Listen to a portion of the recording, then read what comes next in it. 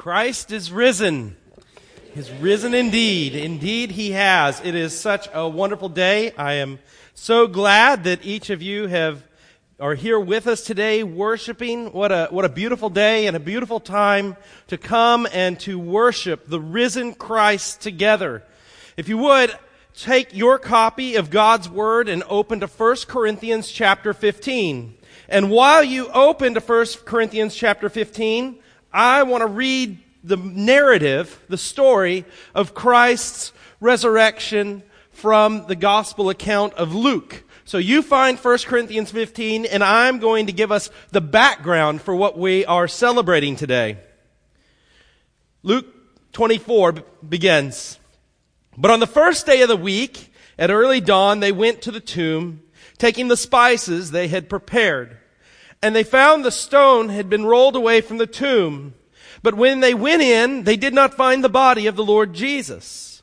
While they were perplexed about this, behold, two men stood by them in dazzling apparel.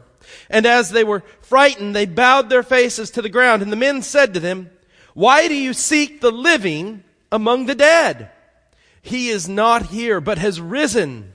Remember how he told you while he was still in Galilee that the Son of Man must be delivered into the hands of sinful men and crucified on the third day and rise." And when they remembered these words, returning from the tomb, they told all of these things to the 11 and to the rest. And Christ is risen. If you would pray with me. Father, we thank you that we serve a risen Christ. We thank you, Lord, that you not only gave us the message of Jesus, but the testimony of Jesus. The testimony of one who defeated death. The testimony of one in whom we can have no doubts that he was your Son. That all that he said was true by the supernatural act of being risen from the dead, by appearing to many, the wounds still in his flesh, and yet he is alive. And Father, he is alive today. We serve a risen Christ seated at the right hand of God, one who is with us, one who intercedes for us, one who has saved us. Father, I pray that today as we think about the power of the resurrection, we think about the power of Jesus and what he has done for us by defeating death, that you may call each of us to greater obedience, to greater trust, to greater faith. Lord, for you are worthy to be glorified. You are worthy to be praised. You are worthy. We thank you and we praise you. In the name of Christ, our risen Savior, we ask these things. Amen. If you have your copy of God's Word now open to 1 Corinthians 15, you'll find our text today in verses 12 through 20. In verses 12 through 20, and this is a common text. I'm sure that you have heard it before, possibly on an Easter service. But it is a passage that is very important. It's not a passage so much about the historical account of Jesus, like we just read from the gospel, or even an account of the proof of the resurrection that we can read in Acts. This is a passage that helps us to frame and understand the importance of the resurrection. Not just a historical act. And it's great to believe that there is a historical act, that Jesus died and that he raised. That's the beginning, that's the foundation. But the real power begins when we begin to understand what it means to us that Jesus Christ has been raised. What it means to us, the importance of our faith based upon this, that Christ was raised. And this morning, I want to encourage you, as Paul encourages his readers in 1 Corinthians, but Christ has been raised. Because Christ has been raised, God is fulfilling many of our deepest longings. Many of the things in which we look for, we desire, I would even say God-given desires that all of us universally hold and share, we find met in the resurrection of Christ. We find met in the resurrection. So if you look at this text, let me read it for you. 1 Corinthians 15, beginning in verse 12.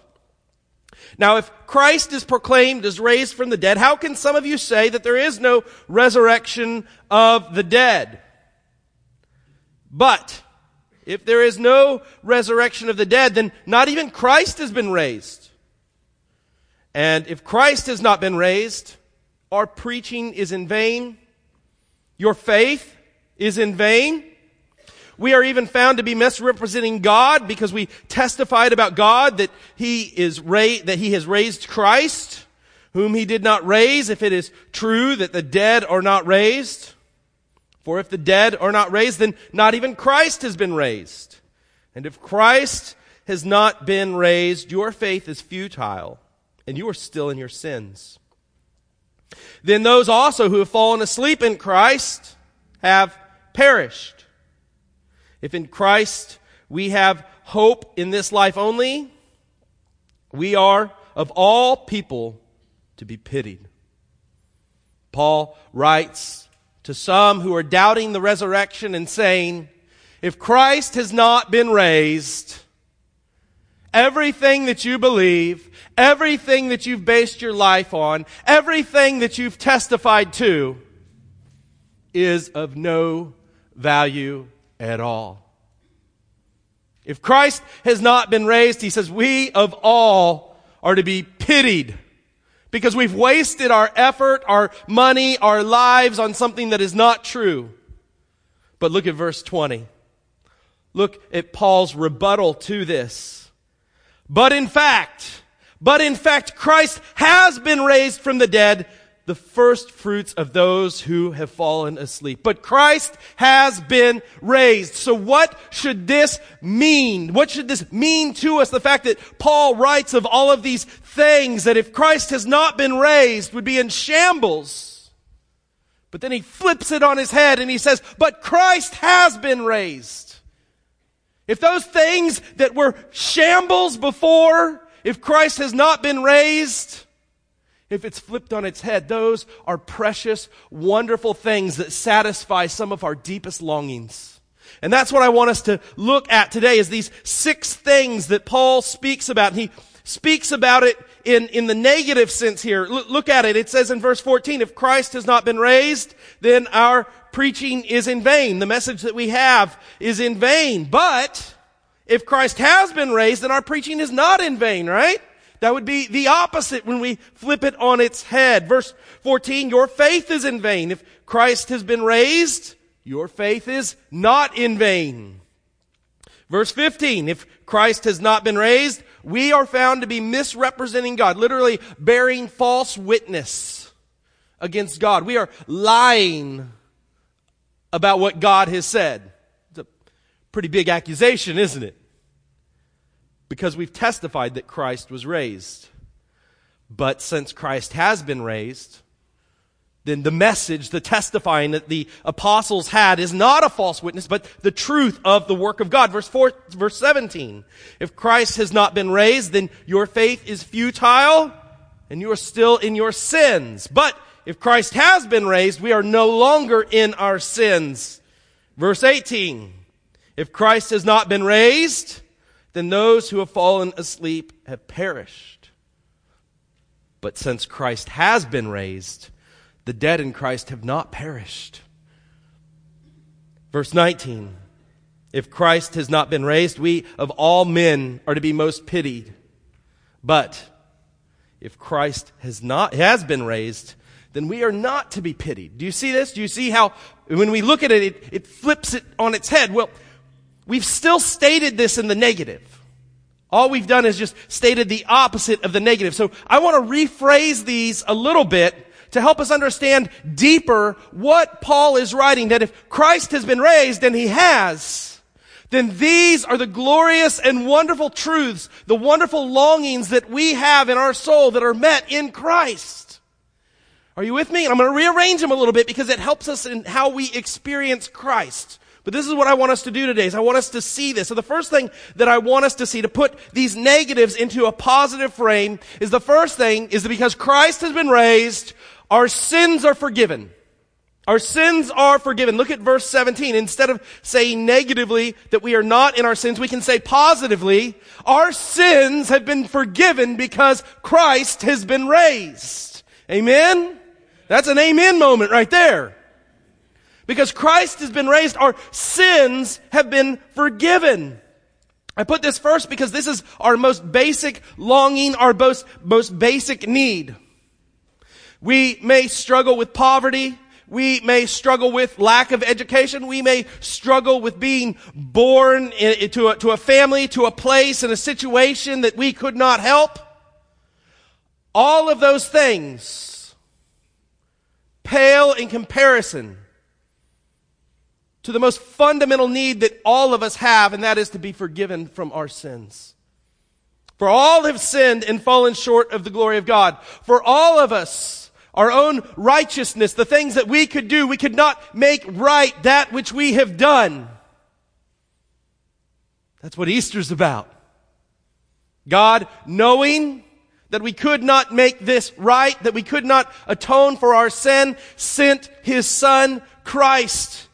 He lived sinlessly. We talked last week about the great exchange. Christ on the cross bore our sins upon His body, taking upon Himself our guilt, taking upon Himself our punishment, taking upon Himself all that we deserved, and giving to us His righteousness, His miraculous, wonderful, pure righteousness, so that if we are in Christ, when God looks upon us, when we have come and our sins have been forgiven, Christ sees not our sin, but He sees Christ's righteousness upon us.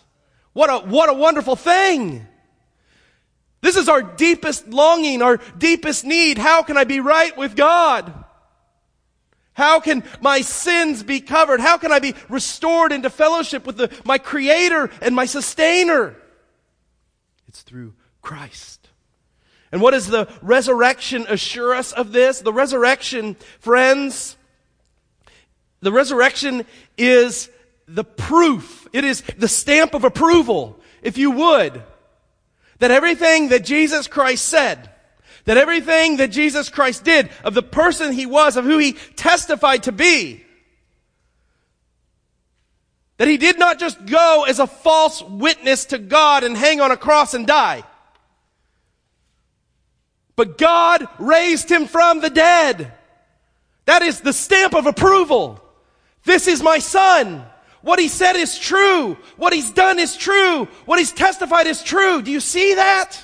That is the power. That is the importance of the resurrection. The resurrection is not given for the acquittal of our sins. Jesus Christ on the cross took the punishment for our sins. The resurrection is the proof and the assurance that I serve a risen Savior. That I serve and I follow and I love the one who said that He would pay for my sins, that did the work for me, and I can trust in Him, knowing that He has been raised by God. The sacrifice was accepted. Do you see that? Oh, how it should satisfy us that Christ has been raised. We can have great assurance that our sins are forgiven. What Paul says here is if Christ wasn't raised, Christ would have said, I'll tear the temple down, I'll build it up in 3 days. I will rise again. All of the Old Testament prophecies. If Christ had done everything and yet not been raised, we would say, well, you know, I like the idea of Jesus. I like the idea of Him coming and He looks like He's a good guy. And I'm going to believe in it, but I'm just not sure that what He said was really true. Do you get that? If you take the power of the resurrection out of the picture, you have no confidence in your salvation. But when we understand that Christ was raised, oh, the assurance that we have. That my Savior, God accepted. My Savior died for me. My Savior rose again. And my Savior will save me and raise me again one day as well. Oh, but Christ has been raised. The second thing that Paul says that we can state is that our faith is well-founded. Our faith is well-founded. If Christ has raised from the dead, our faith is well-founded. And we see this negatively in verse 14 where he says, our faith is not in vain. Our faith, if Christ has not been raised, our faith is in vain. You can turn around and say it's not in vain, but you could also say positively, our faith is well-founded. Jesus Christ is trustworthy. Friends, deep in each of our hearts, we all desire someone who is trustworthy. Someone who we know will always be there for us. Someone who we know will always tell us truth. Who will always lovingly give us advice. Even at times when we've done wrong. Someone who will never break our trust. Someone who we can always count on. Someone who will always show great mercy and great love and great care. Friends, that's Jesus Christ. Our faith is well-founded. Because of the resurrection, we know that He is true. We know that His message is true. We know that the things that He said, the things that He did, the things that it pointed to is true. And we can trust in Him. Friends, are you trusting in Christ in that way? Oh, that the resurrection would prove to us and satisfy our longings for a message to trust in, for Christ. Oh, that it would make a difference in the way that we live and the way that we act. Could you imagine what your life would be like if you fully trusted Christ with everything? Held nothing back. That's what the resurrection does for us. It says, He is true. This faith is true. It is true. It, even in times when it doesn't seem reality, it is the ultimate reality. Christ says, lay your treasures up in heaven, not on earth. It is true. Christ says, we will live eternally. This life is but a moment. There is so much more to come, so live for that. It is true. Because Christ has been raised, our faith is well-founded. Our faith is trustworthy, and our Savior is trustworthy. Amen? The third thing that the resurrection shows us is that the gospel is true. Christ is trustworthy. Our faith is well-founded, and the message of the gospel is true. Look at verse 15. Instead of saying that the apostles are false witnesses, what we can say, because Christ is risen, is that the message of the gospel, the message of the apostles, which is the gospel, which is the good news, the work of Jesus Christ, what God has done to save us sinners through His Son coming, living in our place, dying in our place, giving us His righteousness. This message is true. We believe that, right? Do we really, really believe that? Again, times it doesn't seem true.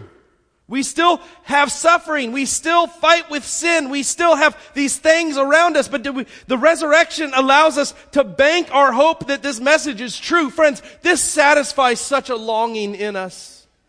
We all want to know what we believe is true. Right? We all want to know at the end of our life that which we believe, that which we banked on, is true and is good. The resurrection gives us this hope. The resurrection gives us this in a culture where there is no absolute truth. What's good for you might not be good for you. It's not good for them. What they do that isn't good for you is good for them. And it's all equally good. In that world of nonsense, there stands a message for all men, for all women. Repent and believe in Jesus Christ and be forgiven of your sins. It is the only way of salvation. It is true, universally, for everyone. Oh, friends, the confidence that comes in that. We have no doubts because of the resurrection. Jesus Christ said, I am the way, the truth, and the life. No one comes to the Father except through me.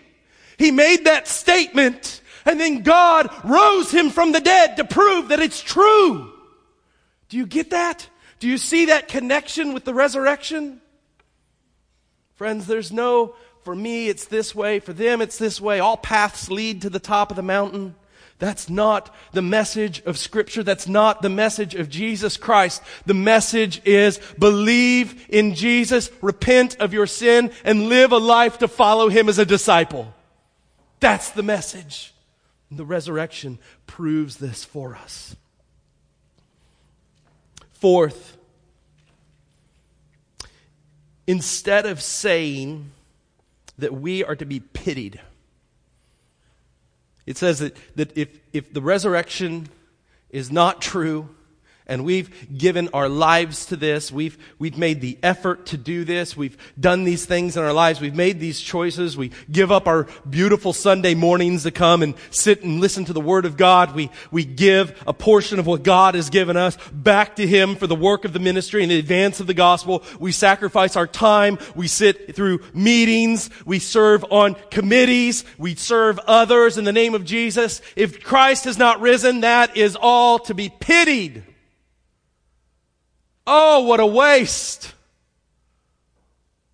But if Christ has risen, friends, we are to be envied. We are to be envied. In our day, in our world, in our culture, everyone is looking for a purpose outside of themselves. This is a longing that God has given us. You take people who are infinitely rich, infinitely popular in the culture, and they're always trying to look at how I can help someone else and how I can do something else. It's something greater than me. Because God has made us all in His image, as image bearers of God, to glorify Him. That is our purpose that we are created for. And so is it confusing to you that we would want something more than us? We were created for so much more. We were created to glorify God. To glorify God.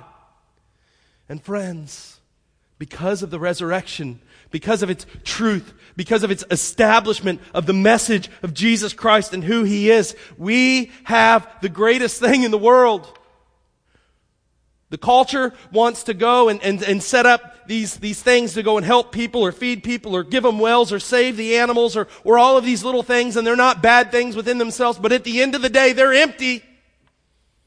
We've been given the task to glorify God and proclaim the gospel to individuals that their souls, eternal souls, might not go to hell, but they might know Christ and live for Him. What a wonderful, incredible message! We've been given the responsibility and the ability to serve God. Do you understand the impact of that? When you help here in the church, it's not just for us. It is for the service, for the kingdom, for God Himself. What a wonderful thing, isn't it? I mean, could you imagine, has anyone ever had a job that you thought, man, that's a great job. I would love to have that. That sure looks satisfying. Christ has called each of us to come and be His disciples, to take His yoke upon us, to die to self and live for Him, to be engaged in the work and the service of the kingdom. A work and a service that eternally yields benefits. Oh, what a hope we have. What a task we have. What a glorious and wonderful thing it is to serve the Lord. Amen? It's not empty. It's not foolish. It's the most wonderful thing in the world. And it will reap benefits eternally.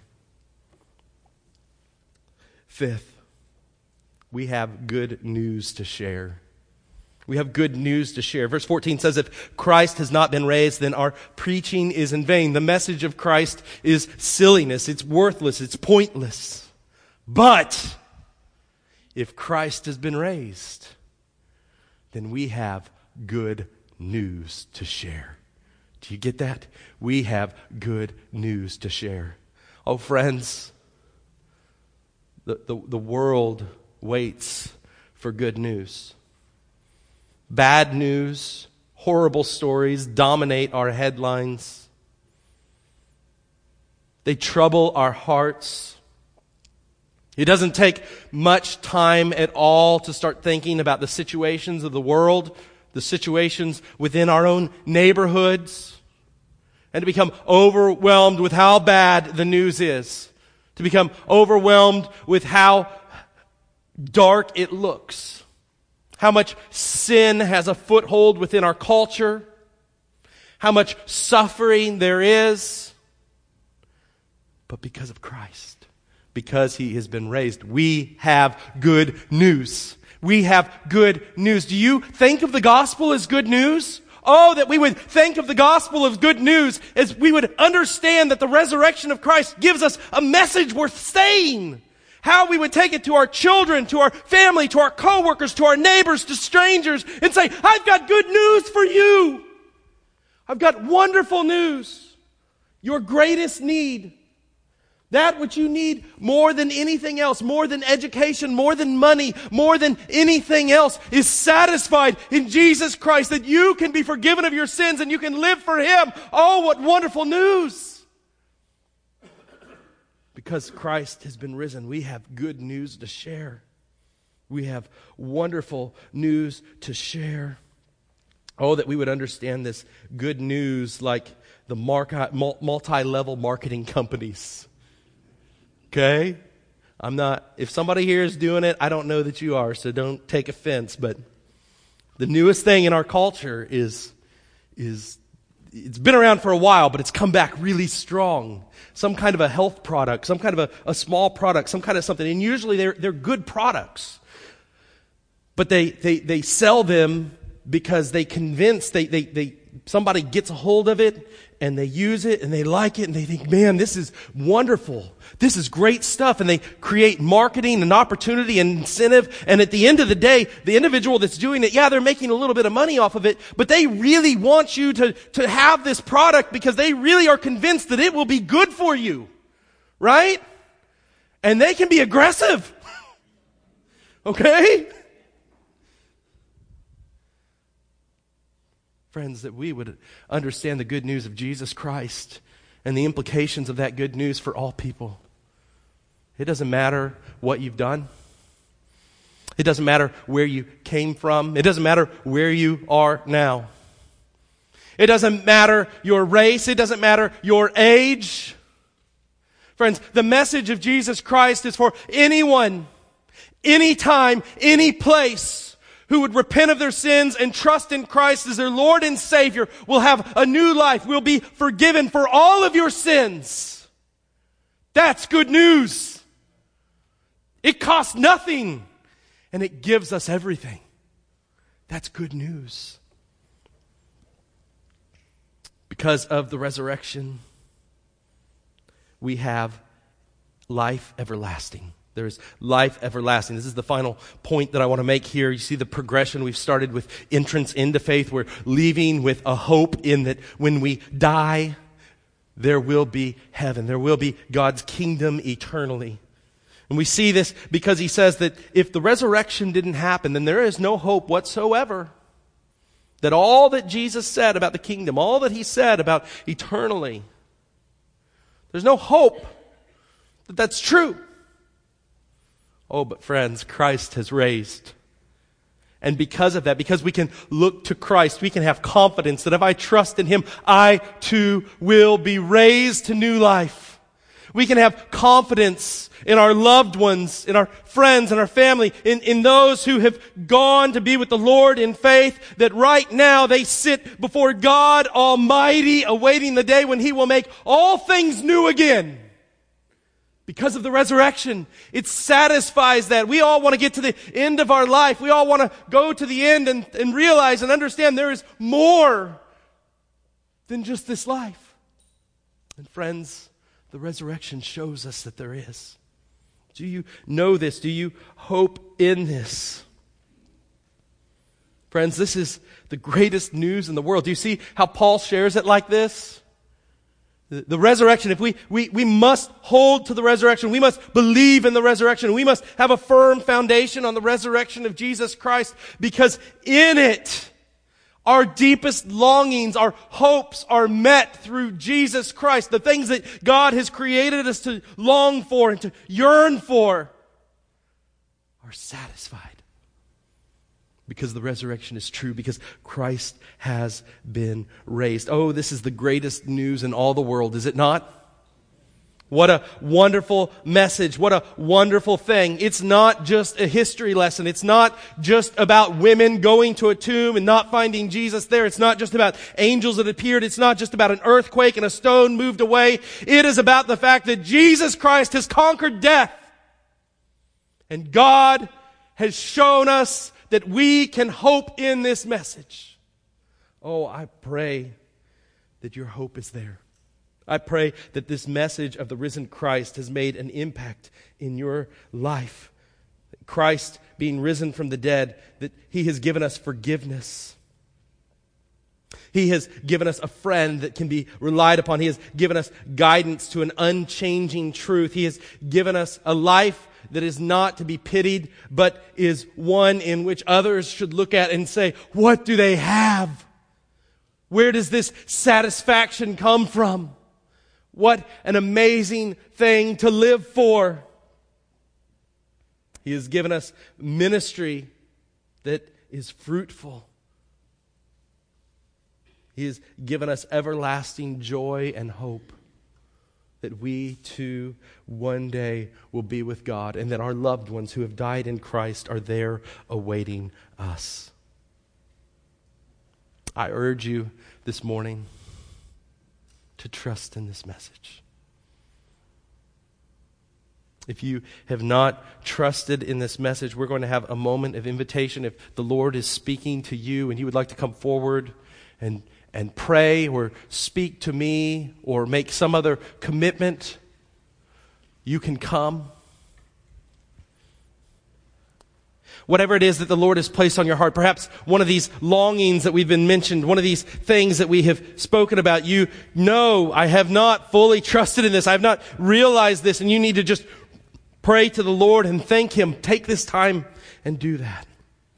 However the Lord has spoken to you, I would urge you this morning that you would lift up in your heart and be able to say, worthy is the Lamb who is slain, redeemed us to God by His blood to receive power and riches and wisdom and strength and honor and glory and blessing.